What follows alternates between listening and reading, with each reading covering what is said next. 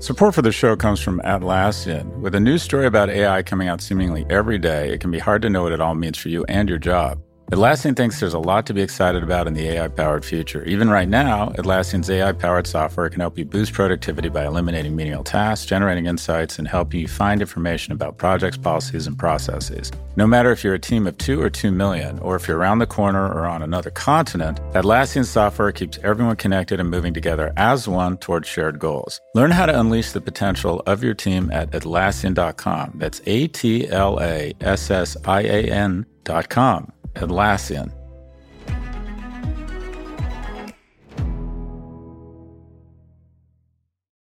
You know how to book flights and hotels.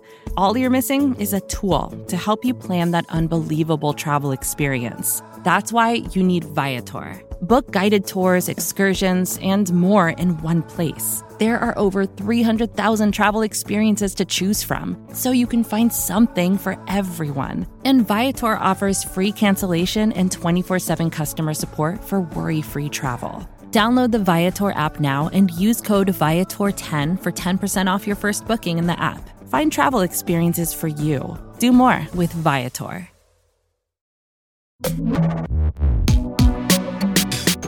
Hi, everyone. This is Pivot from New York Magazine and the Vox Media Podcast Network. I'm Kara Swisher. And I'm Scott Galloway. Today's a special day, Scott. We take a look at all the chaos and insanity of 2021, and there was a lot. From billionaires in space to hell on earth, we're looking back at one of the wildest years in recent memory. And at the end, we'll pick the biggest pivot from the last 12 months. This is 2021, the year in review. This year's first news event may also have been its biggest. It was its biggest, the insurrection of January 6th. Treason! Treason! Treason! Treason! In the aftermath of the attack on the Capitol, a lot of Americans were angry. Scott was among them. The physician for Congress, they have a physician, I guess, sent out a memo, an email saying that there's a chance, you should all get tested because there's a chance when you are all huddling on top of each other, hiding and barricading yourself that you might have contracted COVID because certain members of Congress, certain members of Congress refused to wear masks. I know, in the room. So we have they were being begged to by other people. People huddling are elected officials.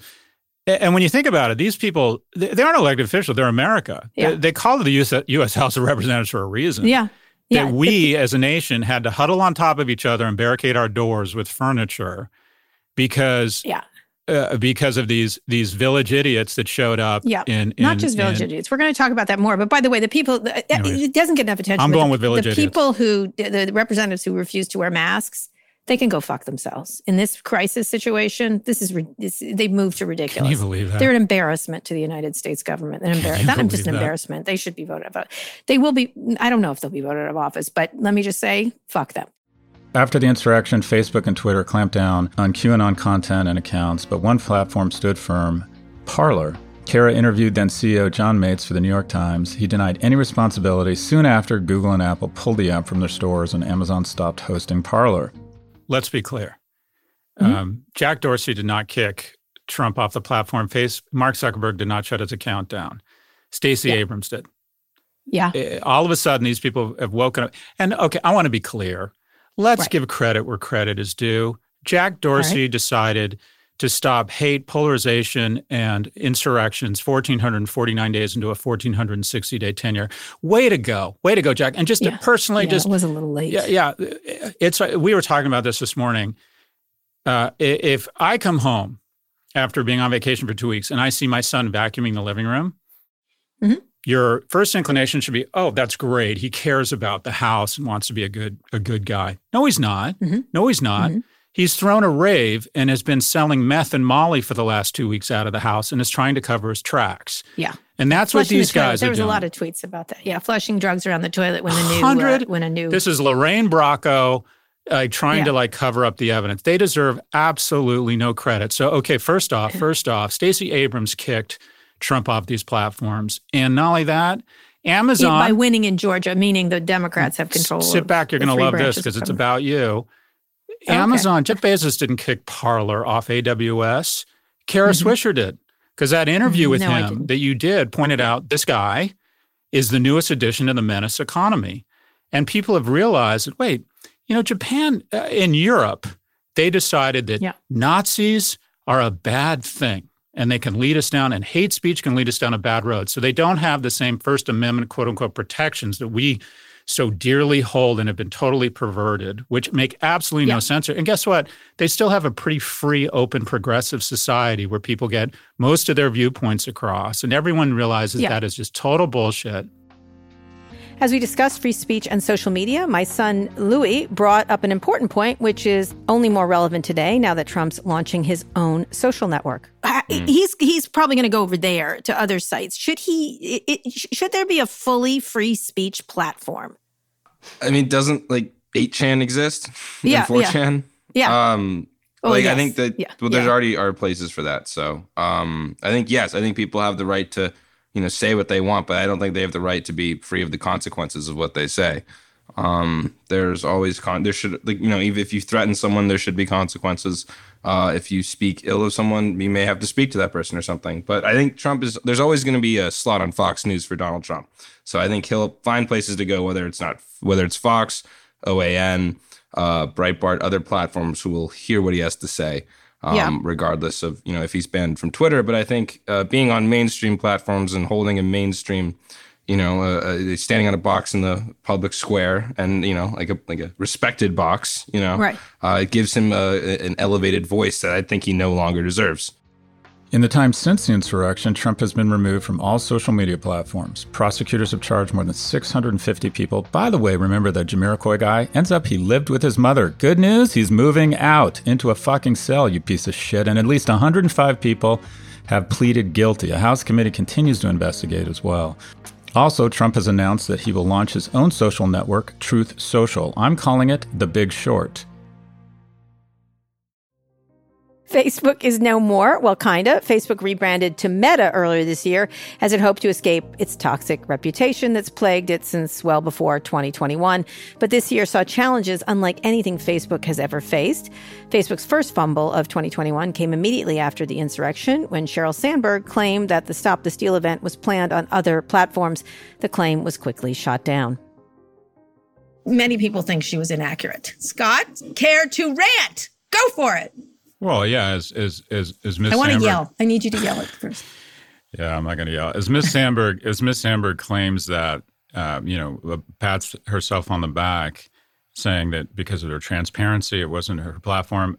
No sooner does she say that than they are taking ads for military vests and basically combat wear right above content around the insurrection. It's like, what you missing? Planning to head back? Are you part of the mob? Well, buy this military vest. I mean, that is for me, that sort of typified.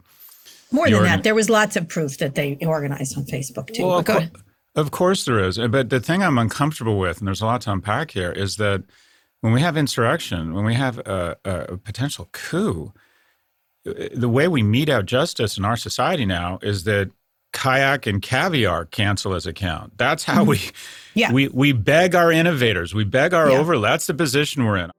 And in April, a massive trove of Facebook user data landed on the dark web. That same month, a new iPhone feature lets users opt out of tracking by Facebook and other apps.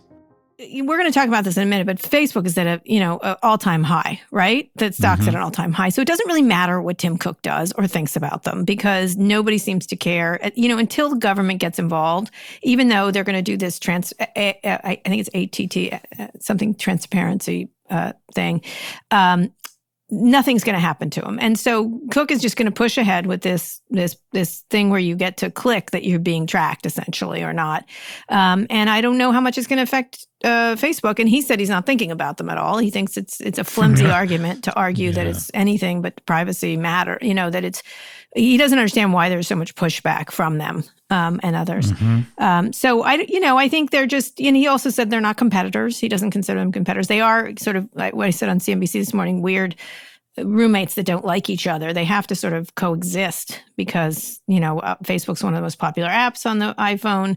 And at the same time, and so is Instagram and all the others. And then at the same time, they need Apple to be popular, right? So it's a weird bad relationship between them. But they're moving forward on this effort to make people say they want to be tracked, essentially opt into it. And so let me just press pause there. Sure. My sense is that he's in a room saying we're going to put that motherfucker out of business. And that's what they're doing. And that to de-cookie or whatever it is such that Facebook cannot track people across multiple platforms is basically saying, okay, we're going to go in and we're going to take out your liver and you can function as a human for a little while without a liver, but effectively, I mean, they've gone in. If they accomplish this, they take the most valuable consumer base in the world, which is iOS users, and they make them dramatically less valuable to Facebook. Yes, they do. In July, as coronavirus numbers surged, Facebook was once again accused of spreading misinformation, but this time by the President of the United States. Facebook and President Biden are facing off over vaccine misinformation. This past Friday, Biden was asked about the role of social media in influencing vaccinations, and his response was unusually strong. They're killing people. I mean, look, the only pandemic we have is among the unvaccinated, and they're killing people. Facebook fired back on Saturday in a blog post saying the Biden administration was, quote, finger pointing, and that Facebook was not the reason Biden's goal of 70% vaccination was missed. On Monday, Biden reversed course and said Facebook isn't killing people, though the president walked back his most aggressive comment. He reiterated that he hopes Facebook does something about the misinformation. It was kind of fascinating. He did push it too far. It was interesting. Let me just start. I interviewed Ron Klain, who started to raise this idea a couple of weeks ago on a podcast I did with him, when saying Facebook's always the company mentioned when people talk about misinformation when they're doing their polling. Then Jennifer Psaki said something, and then the Surgeon General did. And then for some reason, Biden went out there and was doing the come on man thing. Like, come on, man, they're killing people. And so it may have been a little much. I wrote a column saying it was probably a little much. Column. But nonetheless, what do you think? I've said this 9 times, so I'll say it a 10th time, and I've been wrong every time. I think this is Facebook jumping the shark. Facebook basically said, first off, they found this VP of integrity. They strapped a bomb. He's been there. They strapped a bomb to his chest and said, "Hey, you're a hero. Go out there and say that the Biden administration." This is what they said about the Biden administration. That they were trying to find scapegoats because of their failed vaccine strategy. He said that. That is basically, that is telling the President of the United States and the U.S. government that on the most important issue they have and will face, they are failing 6 months into their presidency. I don't think they ever said anything that aggressive about Trump. I don't think they've accused President Xi of finding scapegoats. No. So the calculated decision here was they strapped a bomb to this kid's chest or put him in a kamikaze plane and said, go out there and clap back really hard at the administration. And for the life of me, Kara, I can't figure out how this was anything but a ridiculously stupid fucking move on the part of Facebook. Biden eventually walked back those comments. In August, Facebook released a report showing its most viewed content. Instead of misinformation, much of it was innocuous. But according to Casey Newton, things weren't quite what they seemed. Yeah, I mean, look, I don't want to dunk too hard. I appreciate when Facebook makes data available, but this is not the data that anyone was looking for. Oh, thank you, sir. Can I have some more? But go ahead. It's like what we want to know is what stories are popular on Facebook right now. You can measure popularity in a bunch of different ways. They bought a tool called CrowdTangle that lets you see the posts that are getting the most engagement, but they hate it because they say that the posts that are getting the most engagement are not the most popular, and that what you really want to know is, well, what posts were viewed the most. And so that was the point of yesterday's report. But whereas CrowdTangle is a real-time tool, this is going to be a once every 4 months report. How much can we really learn by knowing that the most shared domain on Facebook over the past 4 months was youtube.com? They're not telling us individual YouTube videos. It's just sharing YouTube is popular on Facebook, which any of us could have guessed, right? You look at some of the other most popular links, they're basically spam. Like people who were sharing popular memes and then attaching a URL to, in one case, a speakers bureau of former Green Bay Packers players. This is not helping me understand what is on Facebook. Well, I think it's done very clearly to show, look, we're just silly. We're just cat videos. It's sort of the cat video move, essentially. Yeah, and I mean, this sort of goes hand in hand with the other big tech company move, which is to only talk in terms of percentages, right? Where it's like, Facebook and YouTube love to do this. Well, only 3% of views, were of fascism. And you're like, okay, 3% of views is, tens of millions of clicks. So again, glad to see a little bit more data, but we need to keep pushing for the data that would actually be useful. We later learned that Facebook shelved an earlier version of that report because it showed vaccine misinformation was popular on the network. And if all of that wasn't bad enough, it is bad enough. In October, Facebook became the subject of the year's biggest tech story. What do you know? Again, the Facebook files. In a slew of damning stories, the Wall Street Journal reported on Facebook's lax rules for celebrities, its permissive behavior towards drug cartels, its push to get children onto the platform, and more, including teen depression and generally just not giving a good goddamn about anything regarding our Commonwealth. But I digress. But one story resonated above all. Facebook's own data reflected that Instagram was harming teen girls. But they have found internal Facebook research that showed that 32% of teen girls said that they felt bad about their bodies. Instagram made them feel worse. Facebook knows this. Mark Zuckerberg reportedly learned about it in 2020, although we've been talking about it for a long time. Adam Mosseri, the head of Instagram, issued a statement saying the story focuses on a limited set of findings and casts them in a negative light. That's right, Adam. It does, because it's negative. The comments from him are just appalling as far as I'm concerned. He made several. Well, he's taking a page out of Sheryl Sandberg. I'm proud of the progress. He tried to do this gymnastic move. It took us too long to understand this. Scott, I'm going to let you rant here. Please go. Well, as society, Peter Drucker said that an economy exists to create a middle class. And that's the ballast of an economy economically. But from an anthropological or from a spiritual or from a instinctual standpoint, the most rewarding things in our lives are our ability to provide a safe and loving environment for our children. Mm-hmm. And when that does not happen, when 1 in 8 UK girls who are contemplating suicide highlight Instagram as the primary reason they have started contemplating suicide, Facebook hasn't failed. We have all failed. Well, Facebook has failed.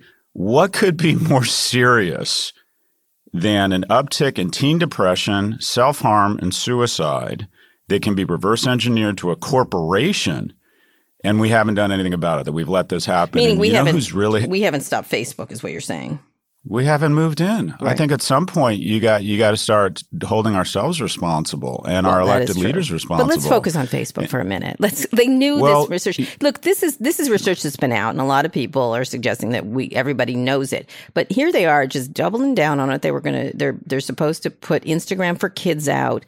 They aren't acknowledging. Can you believe that? Yes, I can. You got to admire their gumption. I can. They write everything down because they're proud of it. And 44 states have asked them not to. And that's where we are.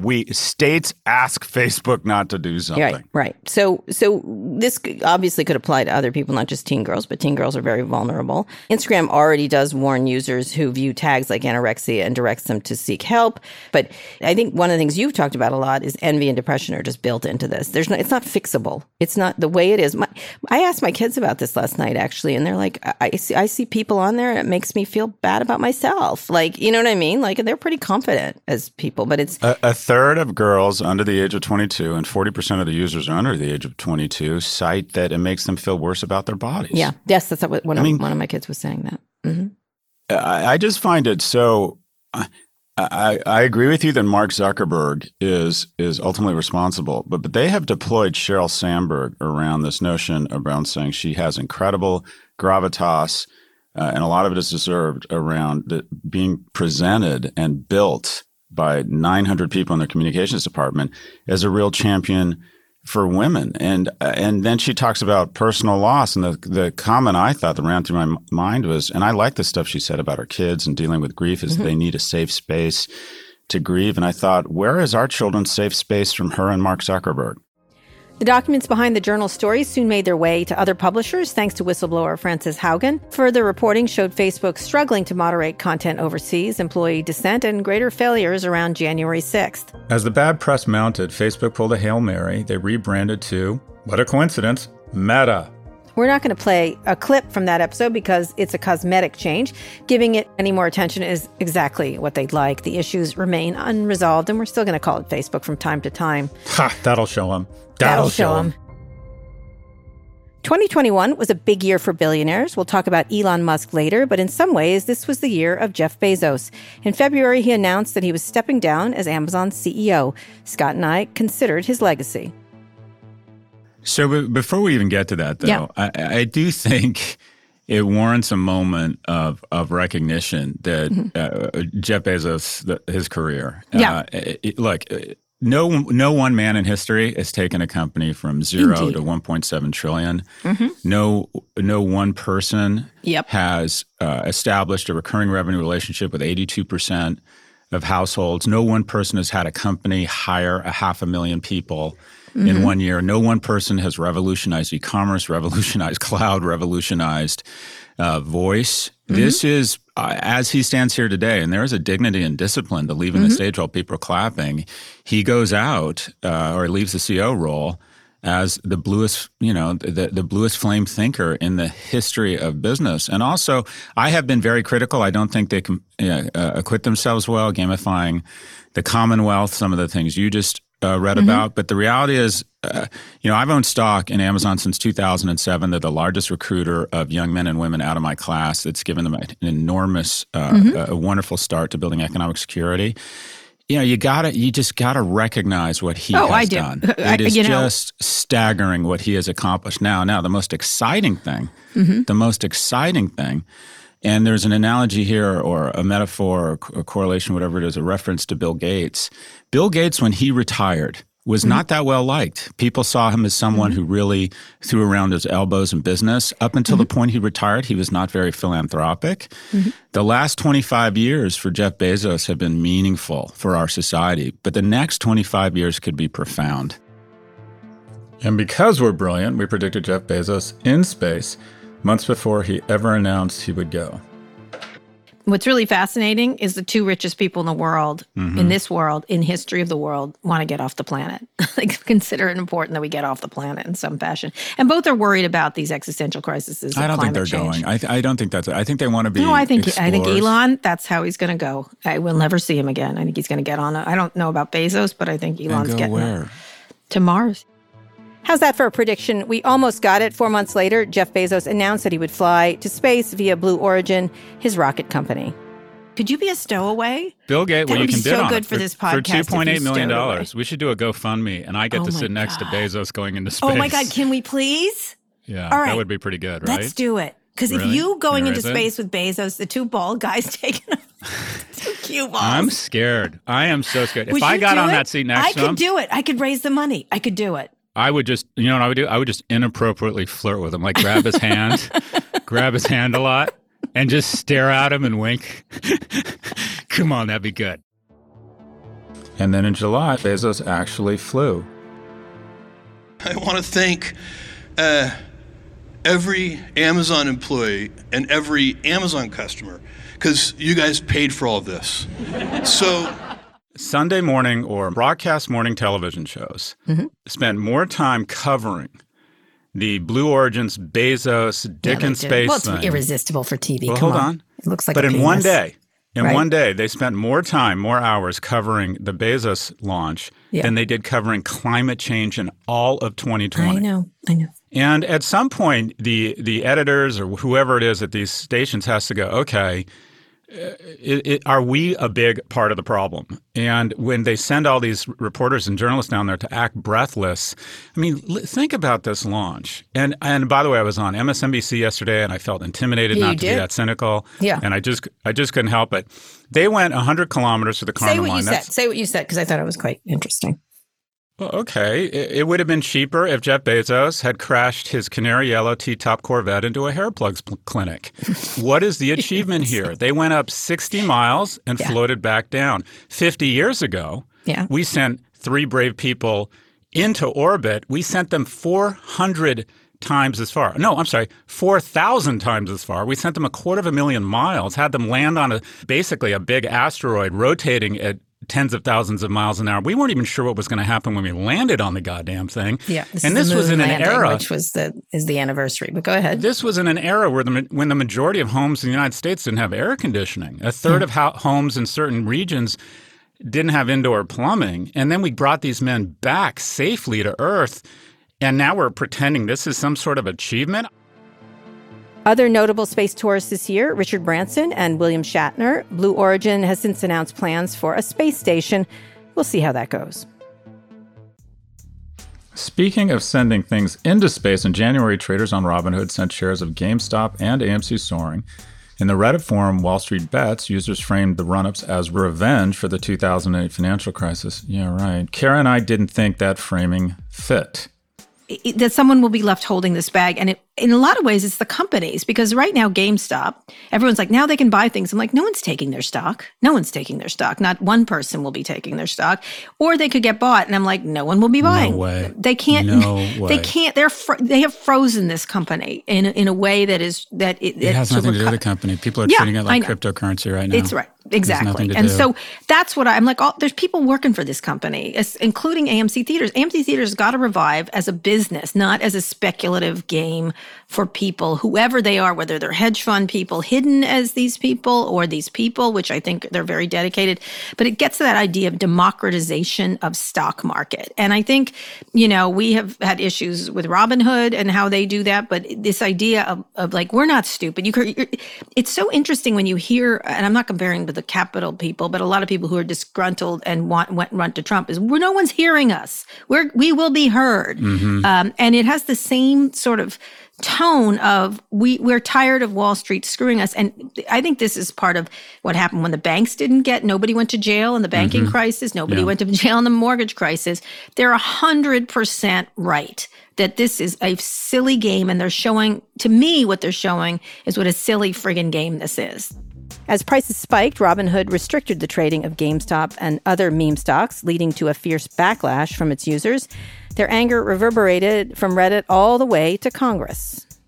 So there's a lot to unpack. And let me be clear. I think Robinhood is a menace that treats their consumers as the product, and ultimately, I think, leads to dark places. I've made that clear. Places. But AOC and Senator Warren in this instance, and the class action suit filed against Robinhood, really missed the mark. Tell me and why. That is, so Robinhood is guilty of not envisioning a scenario where 50% of their account holders would own one stock that ran to volatility of 50% up or 50% down, because the people who clear your trades and the people who provide financing for your margin are constantly looking at the likelihood that the market could have some sort of wild ride one day, and then the money that people borrowed on margin, the stock crashed more. Say you buy $100 with a GameStop stock, and someone finances $100 in margin, so you buy $200 worth, and it crashes more than 50% in a given day.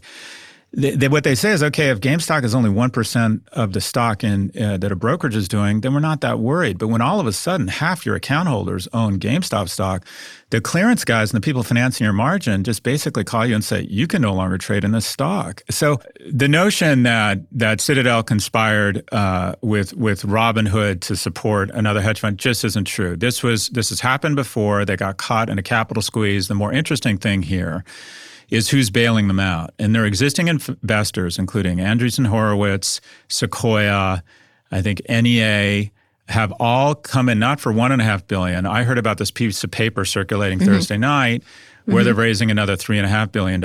And it feeds to this bigger narrative around who is making money here. Right.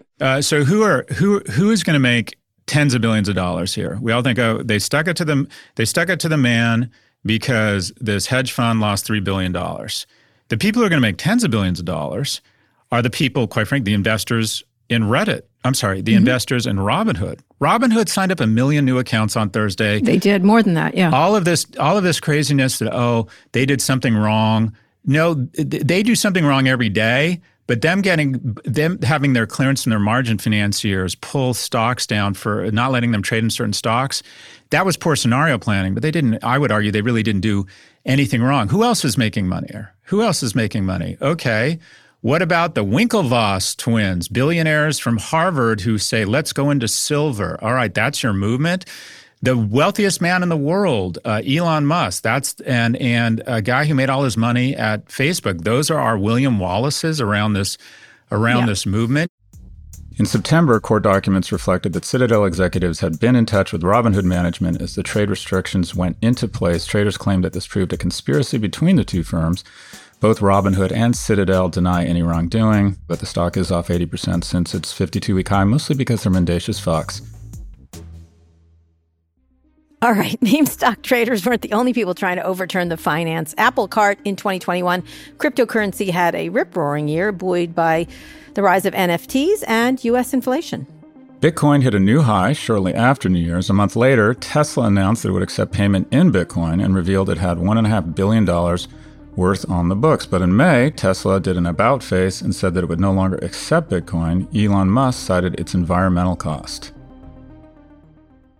So let's acknowledge there are environmental issues, and there's a really interesting discussion, a worthwhile discussion around the electricity consumption of mining for crypto.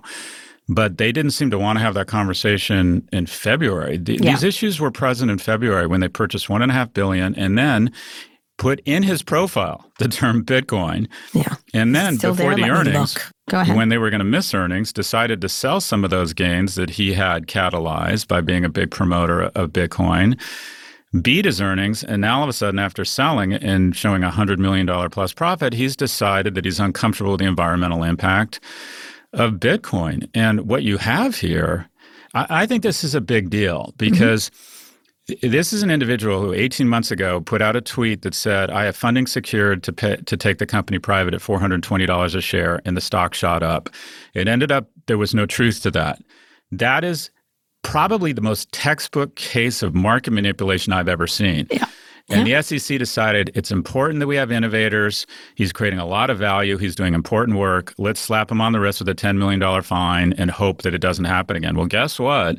He is now saying to the moon with Dogecoin, and then on SNL saying it's a hustle and it loses a third of its value, and then saying, putting Bitcoin in his profile and Bitcoin shoots up, and then saying, I'm uncomfortable, and then putting out thoughtful statements after he sells it, saying, I'm worried about the environment. You are now talking about thousands, if not hundreds of thousands of people who are losing sleep at night wondering, what the fuck is this guy going to tweet in the morning? Yeah, the thing is, this is interesting. Dieter Bohn from Verge said, are crypto markets too prone to massive multi-billion dollar swings in value based on seemingly tiny pressures, or is Elon Musk too influential on those markets? Yes.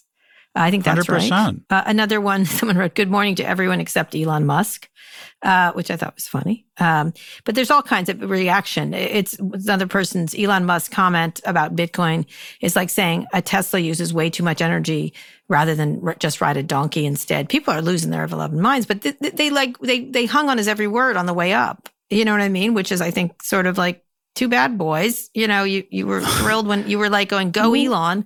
And then he does this. You shouldn't rely on him. And it shouldn't have this much thing because it begins to look like a sort of this pump and dump thing, which I think is what you're essentially saying. In September, a remarkable first for Bitcoin in Latin America. The government of El Salvador purchased 400 Bitcoin one day after it became official currency in the nation. That's nearly $21 million at the time of purchase. So the president's all into the Bitcoin. What's going on? He wants to be the Bitcoin country. So is everyone moving to El Salvador? Look, I think it's actually really big for Bitcoin, and there were a lot of stories about its kind of the hiccups in the rollout, but I would argue there was less hiccups in the rollout than the rollout of Obamacare or Windows 8, I think a Bloomberg article pointed out. But the remittance, it could reduce substantially commissions around remittance. The GDP of Italy is transferred from in between the Americas, from workers back to residents back into countries such as El Salvador, which is the poorest country in Central America. And it's great for Bitcoin. It's an interesting gambit for them. Yeah, it is really interesting. But people like Bitcoin for different reasons. Investors like it for the volatility. Some people like it for the technology. And then that's why people are worried. They're worried about the instability of it. But ATMs that convert to Bitcoin, Starbucks and McDonald's taking it, it crashed on Tuesday, but I actually would argue it's probably a buying opportunity. I think it's fantastic for Bitcoin to have a sovereign nation saying this is our new default currency. Who the big loser is existentially through all of this is that if the USD gets replaced as the default currency, we're going to lose one of the most powerful armies we've, in the world, and that's that is our ability to attract foreign Correct. I mean, influence. all of the Bitcoin people say no. It's a long time. Right now, the U.S. dollar is the currency of the world. Adopting it as legal currency, I think it's a big deal. And in October, another first, a Bitcoin futures ETF launched after years of failed attempts. At the time of recording, Bitcoin has more than doubled in price since January 1st. In 2022, anything could happen. Well, that's a bold statement. Anything could happen. Let's go on a quick break. When we come back, we'll look at Elon Musk's year and pick the biggest pivot of 2021. Fox Creative. This is advertiser content from Atlassian. One of our customers who produces pizza at a very large scale all across the world. Believe it or not, they use AI to review the quality of the pizzas that are created. That goes through a workflow that scans the images of the pizzas and makes sure they visually look like what they should. So it's pretty cool. That's Sharif Mansour, Atlassian's head of AI. Sharif thinks there's a lot for companies to be excited about on the AI-generated horizon, spanning everything from making pizza to producing podcasts like the one you're listening to now.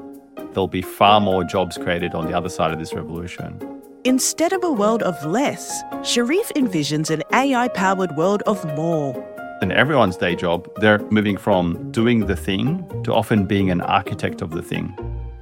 It unleashes the potential of every human. And I think we can go from a world where few people have access to a high level of intelligence to a lot more people having access to this information. AI is really giving everyone on the planet more resources to do great things. And I'm very optimistic about that opportunity that lies ahead. Transform teamwork with the power of AI-human collaboration. Start using Atlassian Intelligence for your Atlassian products like Jira and Confluence now. Learn more at Atlassian.com. That's ATLASSIAN.com.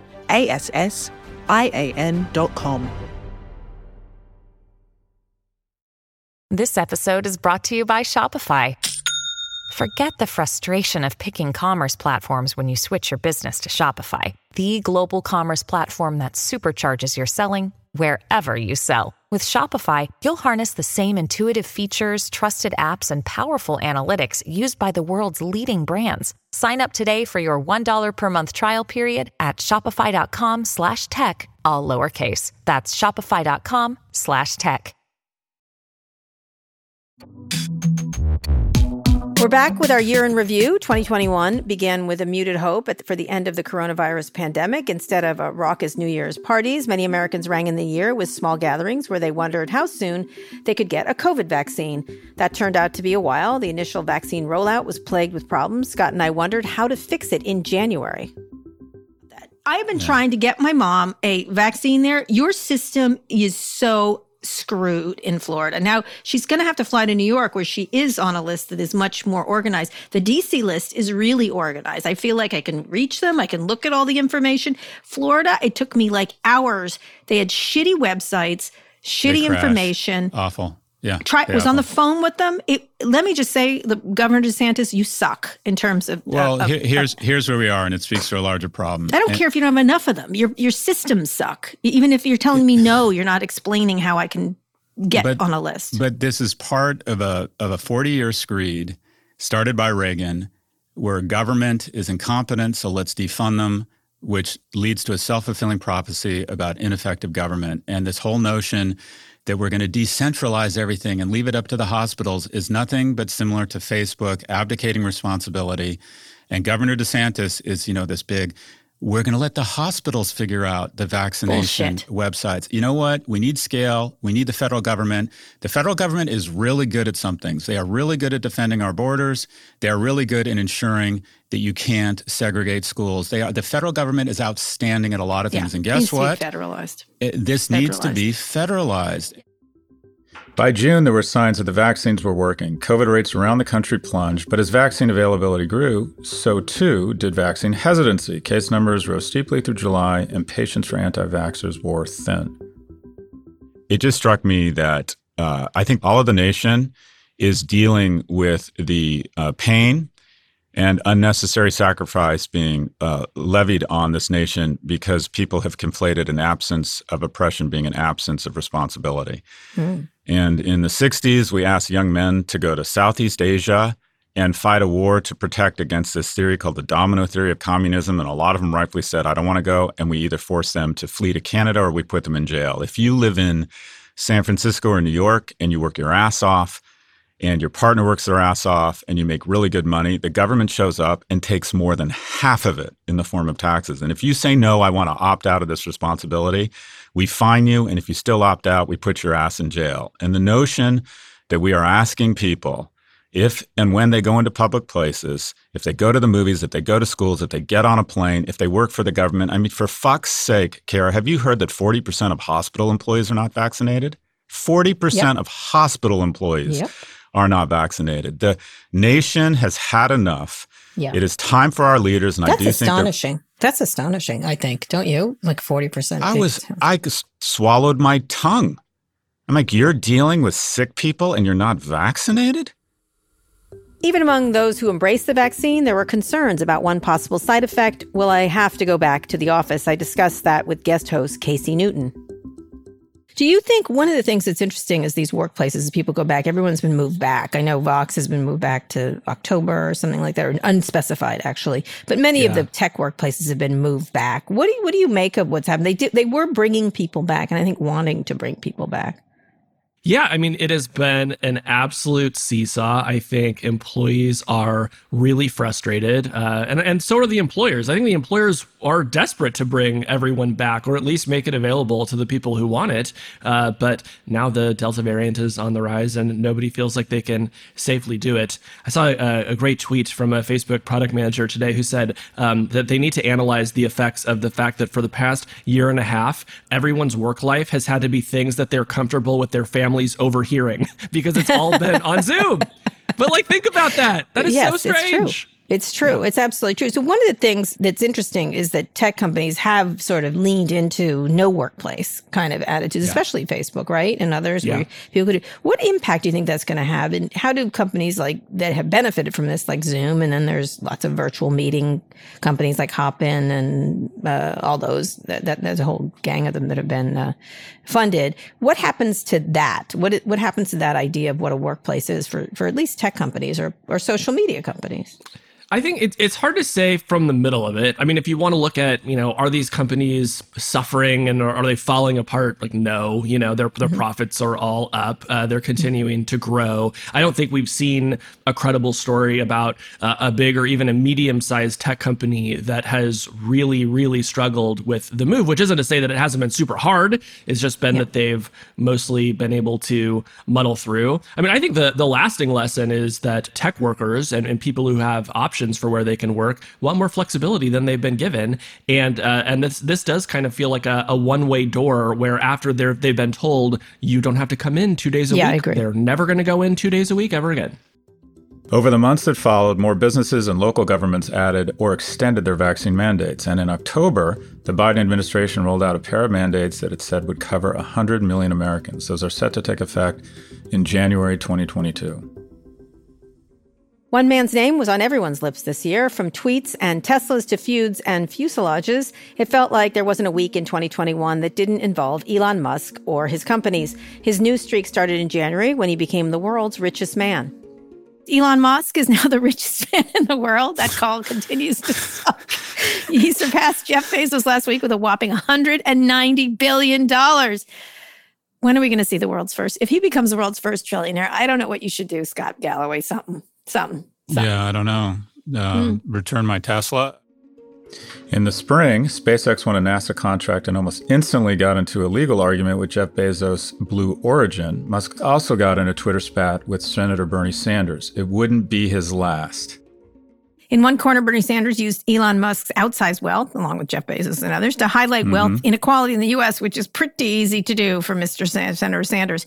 On the other hand, Elon Musk said he's using his fortune for good, that he's going to bring it to move us to other planets. That's what he's spending his money. Honestly. Okay. And then the bros went, nice First, job, he's going to invest in edibles. Yeah. Anyways, I'm sorry. Go ahead, Kara. What do you think? What do we think? I think it's ridiculous. Bernie Sanders is making a very good point. And he is like, no, my money will be used for good. He's like, what is he, Andrew Carnegie? And he's giving everybody a library. I don't. Okay. I mean, okay, he's right. Capitalism is just not about having someone worth $170 billion and paying the lowest tax rate. Somehow, in between tweets, Musk found time to host Saturday Night Live. In May, his appearance was expected to get a bump in Dogecoin, one of his favorite cryptocurrencies. That didn't go quite as expected. And the internet watched as Elon Musk hosted SNL, and his beloved cryptocurrency Dogecoin took a tumble. Among the moments on the show, Elon called the cryptocurrency a hustle. My question is, what is Dogecoin? I'm glad you asked. It's a good question. Well, it's the future of currency. It's an unstoppable financial vehicle that's going to take over the world. I get that, but what is it, man? I keep telling you, it's a cryptocurrency you can trade for conventional money. Oh, so it's a hustle. Yeah, it's a hustle. Why didn't you say that, man? That sent the steadily climbing stock tumbling, crashing by 30%, although the crypto token is still up more than 10,000% in price this year.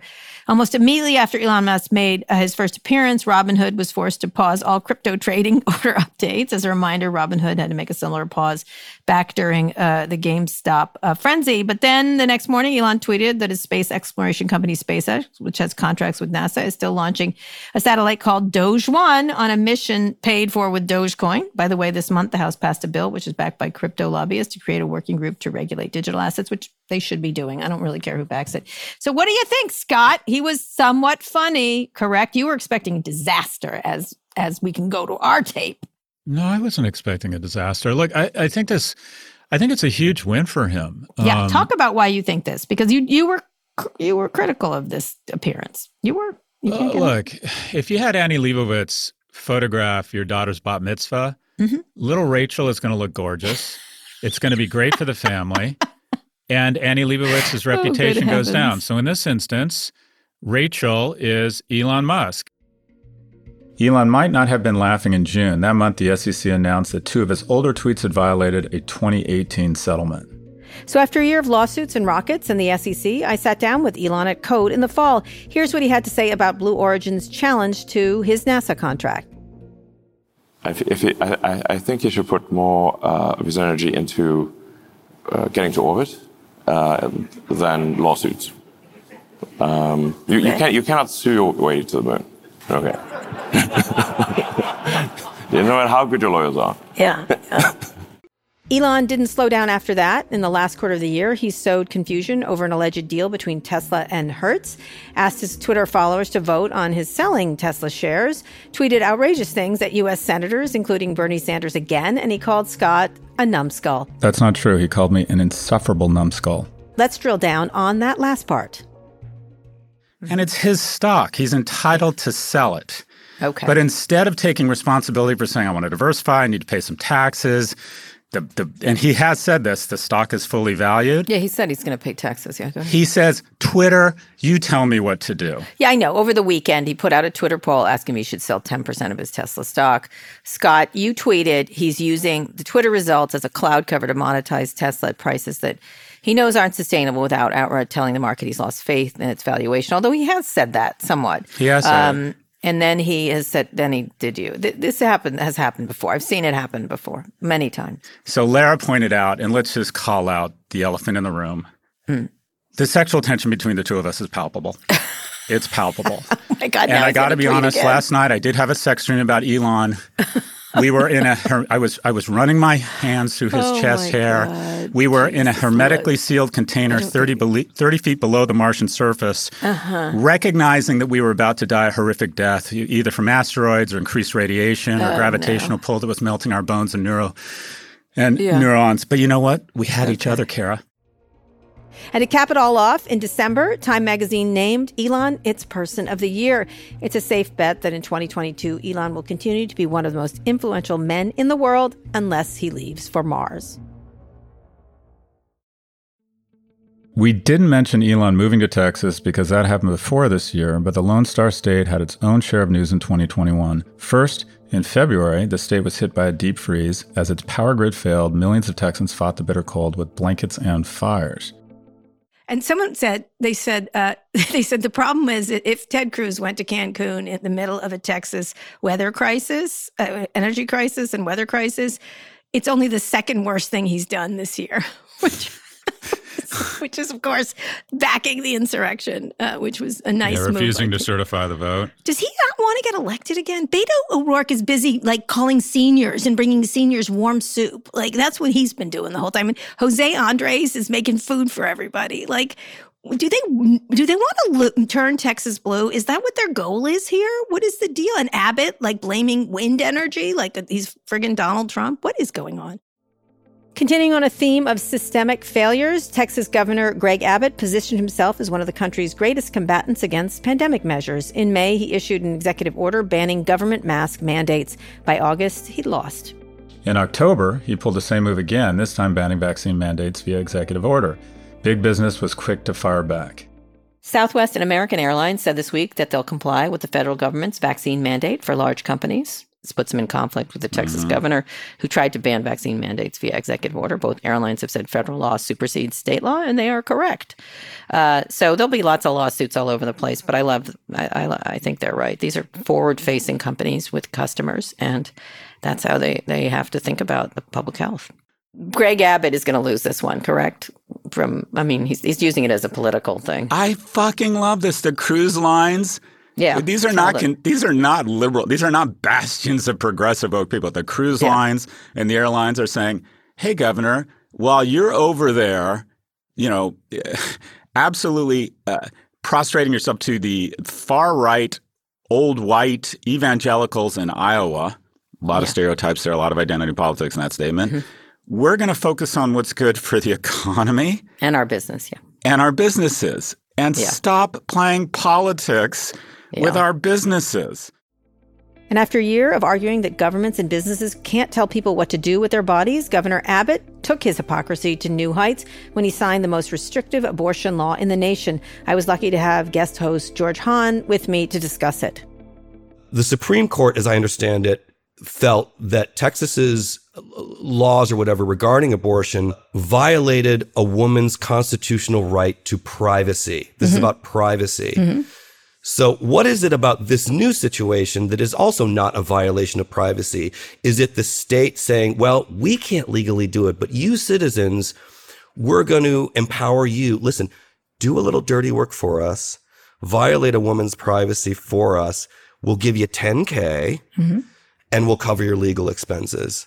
Like, am I wrong? Well, I think it's just this constant chipping away of Roe versus Wade for over the years. And it's been, for whatever you think about what they're doing, it's a rather clever way to sort of chip away Roe versus Wade without overturning it, because that was not possible. And so they make it difficult for these places to operate. They make it difficult to get there. They make it difficult. They make them smaller and smaller. And so they keep continuing to sort of chip away at the ability to do this. And now this new law where anyone in the United States can sue these abortion providers or anyone who helps them you don't know who to attack. You can't, like before it was between government and these abortion clinics. Now anybody can sue them. So it creates a legal liability here that's really, you could start to do this on a lot of things. And from what I understand, but it's really this way to violate, this right established under Roe versus Wade. And then not like if you're willing to do anything, and I think a lot of people said this, that the right has come to play and the left is sort of, or the liberal side is like letting this happen over and over again and doesn't have a lot of good tools to stop it. Governor Abbott will run for re-election next year. If he defeats primary challengers, he'll likely face off against Beto O'Rourke. A few other stories from 2021 we should mention. Netflix came under fire for airing a Dave Chappelle special that many viewers found misogynistic and transphobic. Netflix employees walked out in protest. The closer remains on Netflix. 2021 was a good year for labor. 10,000 John Deere workers won better pay and conditions after going on strike. Workers in other industries from healthcare to transit went on strike as well. And wages for workers in industries including dining and entertainment were up as labor shortages continued. And speaking of shortages, supply chain interruptions rattled commerce. A chip shortage caused disruptions in auto manufacturing and consumer goods like the Nintendo Switch. New York Governor Andrew Cuomo resigned after being accused of sexual harassment. His brother Chris Cuomo was fired from CNN later in the year when his role in the scandal came to light. Also, that big boat got stuck in the canal. Remember that? Yeah, I do. All right, Scott, one more quick break. We'll be back for the year's biggest pivot. Support for this show comes from the Harvard Business Review. There's this idea in business that some people are born to be leaders. You either have it or you don't.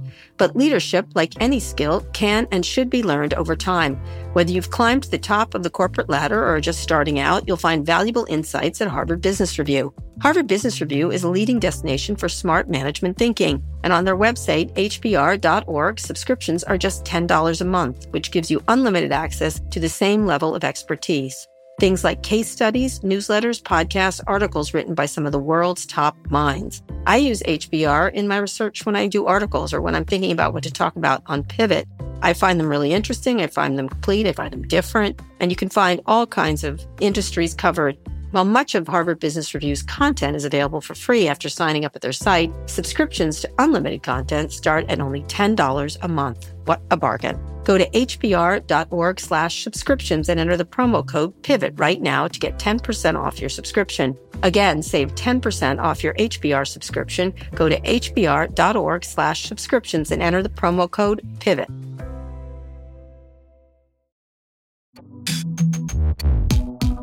Okay, Scott, we're back. We asked our Twitter followers to vote for the biggest pivot of 2021. Here's what they said. In fourth place, Tesla drops Bitcoin. In May, Elon Musk announced that Tesla would no longer accept Bitcoin as payment. He cited environmental concerns. Only 3 months earlier, Tesla began accepting the cryptocurrency and revealed its Bitcoin future. Any thoughts, Scott? Any final thoughts? I don't even remember that episode. Do you remember it? Yeah, I don't remember what I had for breakfast, but I don't remember that episode. I think you insulted the whole thing and said it wasn't about environmental concerns. That's how I felt. There you go. At number 3, Andrew Cuomo resigns. In August, the New York governor stepped down as he was facing an impeachment inquiry. He had become a pandemic hero among many Democrats, but it turned out he was just a creepy groper. Stop. Yeah, it's. I was shocked that people, I don't know if it could have been a lot of things, but people turned to us for political commentary. And then people then turn to our Twitter and tell us to stay in our lane. I'm so confused. I'm so confused. We have all the lanes, Scott. Just keep that in mind. There we go. Our lane is whatever the fuck we want to talk about. What fuck we want. That's right. That's exactly right. That's exactly right. The second biggest pivot, Facebook changes its name to Meta. I thought this would be number 1, but it wasn't. Yeah, me too. Zuckerberg rolled out the name change in October, but so far it seems to be the only change at the company. So there you have it. Yeah, it's I don't interesting. call it Meta. Do you? What's interesting is it barely beat out the episode where Mark and Cheryl have changed their names to Sackler. That's good. That's good. So mean. And the biggest pivot of 2021 was, shockingly, OnlyFans banning sexually explicit content. In August, OnlyFans confused its creators and users when it announced that it was getting out of the adult content business. It reversed course less than a week later after getting assurances from its bankers that it can continue as is. My OnlyFans has racked up $11, but people thought it's called The Dog. People thought it was a site on bestiality and they asked for a refund. But I'm hopeful. I'm hopeful, Kara. I didn't think we'd get to bestiality, but here we are. Okay. All right, then. And some runner-ups. 11 Madison goes vegan. Facebook scraps Instagram for kids, and Jack Dorsey stepping down.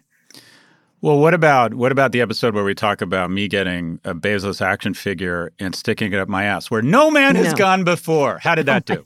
How did that do? Oh, from the Vox Media Podcast Network. Okay, Scott, that is the show. I want to thank all of our listeners for joining us for this crazy year. But here's hoping for a healthy, happy, and productive 2022. Scott, another year around the sun with you and I am so thrilled to be doing it with you. Amen, sister. Right back at you. Read us out.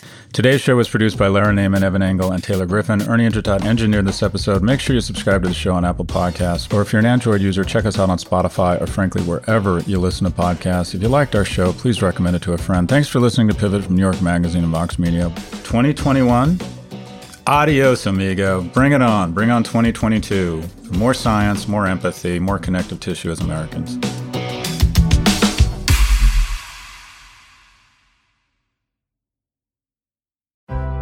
Support for the show comes from Atlassian. Whether you're exploring space, making pizza, or producing a podcast like this one here, chances are your team is marching into the AI-generated horizon. Atlassian Intelligence is unleashing a new era of teamwork. You can use Atlassian's AI-powered products for everything from brainstorming ideas to finding information to summarizing huge documents, all by using normal, everyday language.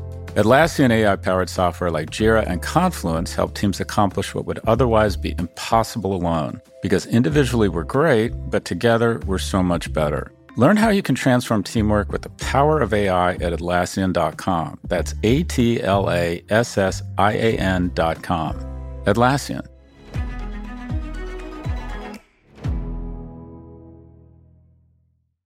Support for this show comes from Fundrise. Buy low, sell high. It's easy to say, hard to do. For example, high interest rates are crushing the real estate market right now. Demand is dropping and prices are falling, even for many of the best assets. It's no wonder the Fundrise Flagship Fund plans to go on a buying spree, expanding its billion-dollar real estate portfolio over the next few months. You can add the Fundrise Flagship Fund to your portfolio in just minutes, and with as little as $10 by visiting fundrise.com/Fox. Carefully consider the investment objectives, risks, charges, and expenses of the Fundrise Flagship Fund before investing. This and other information can be found in the fund's prospectus at fundrise.com/flagship. This is a paid advertisement.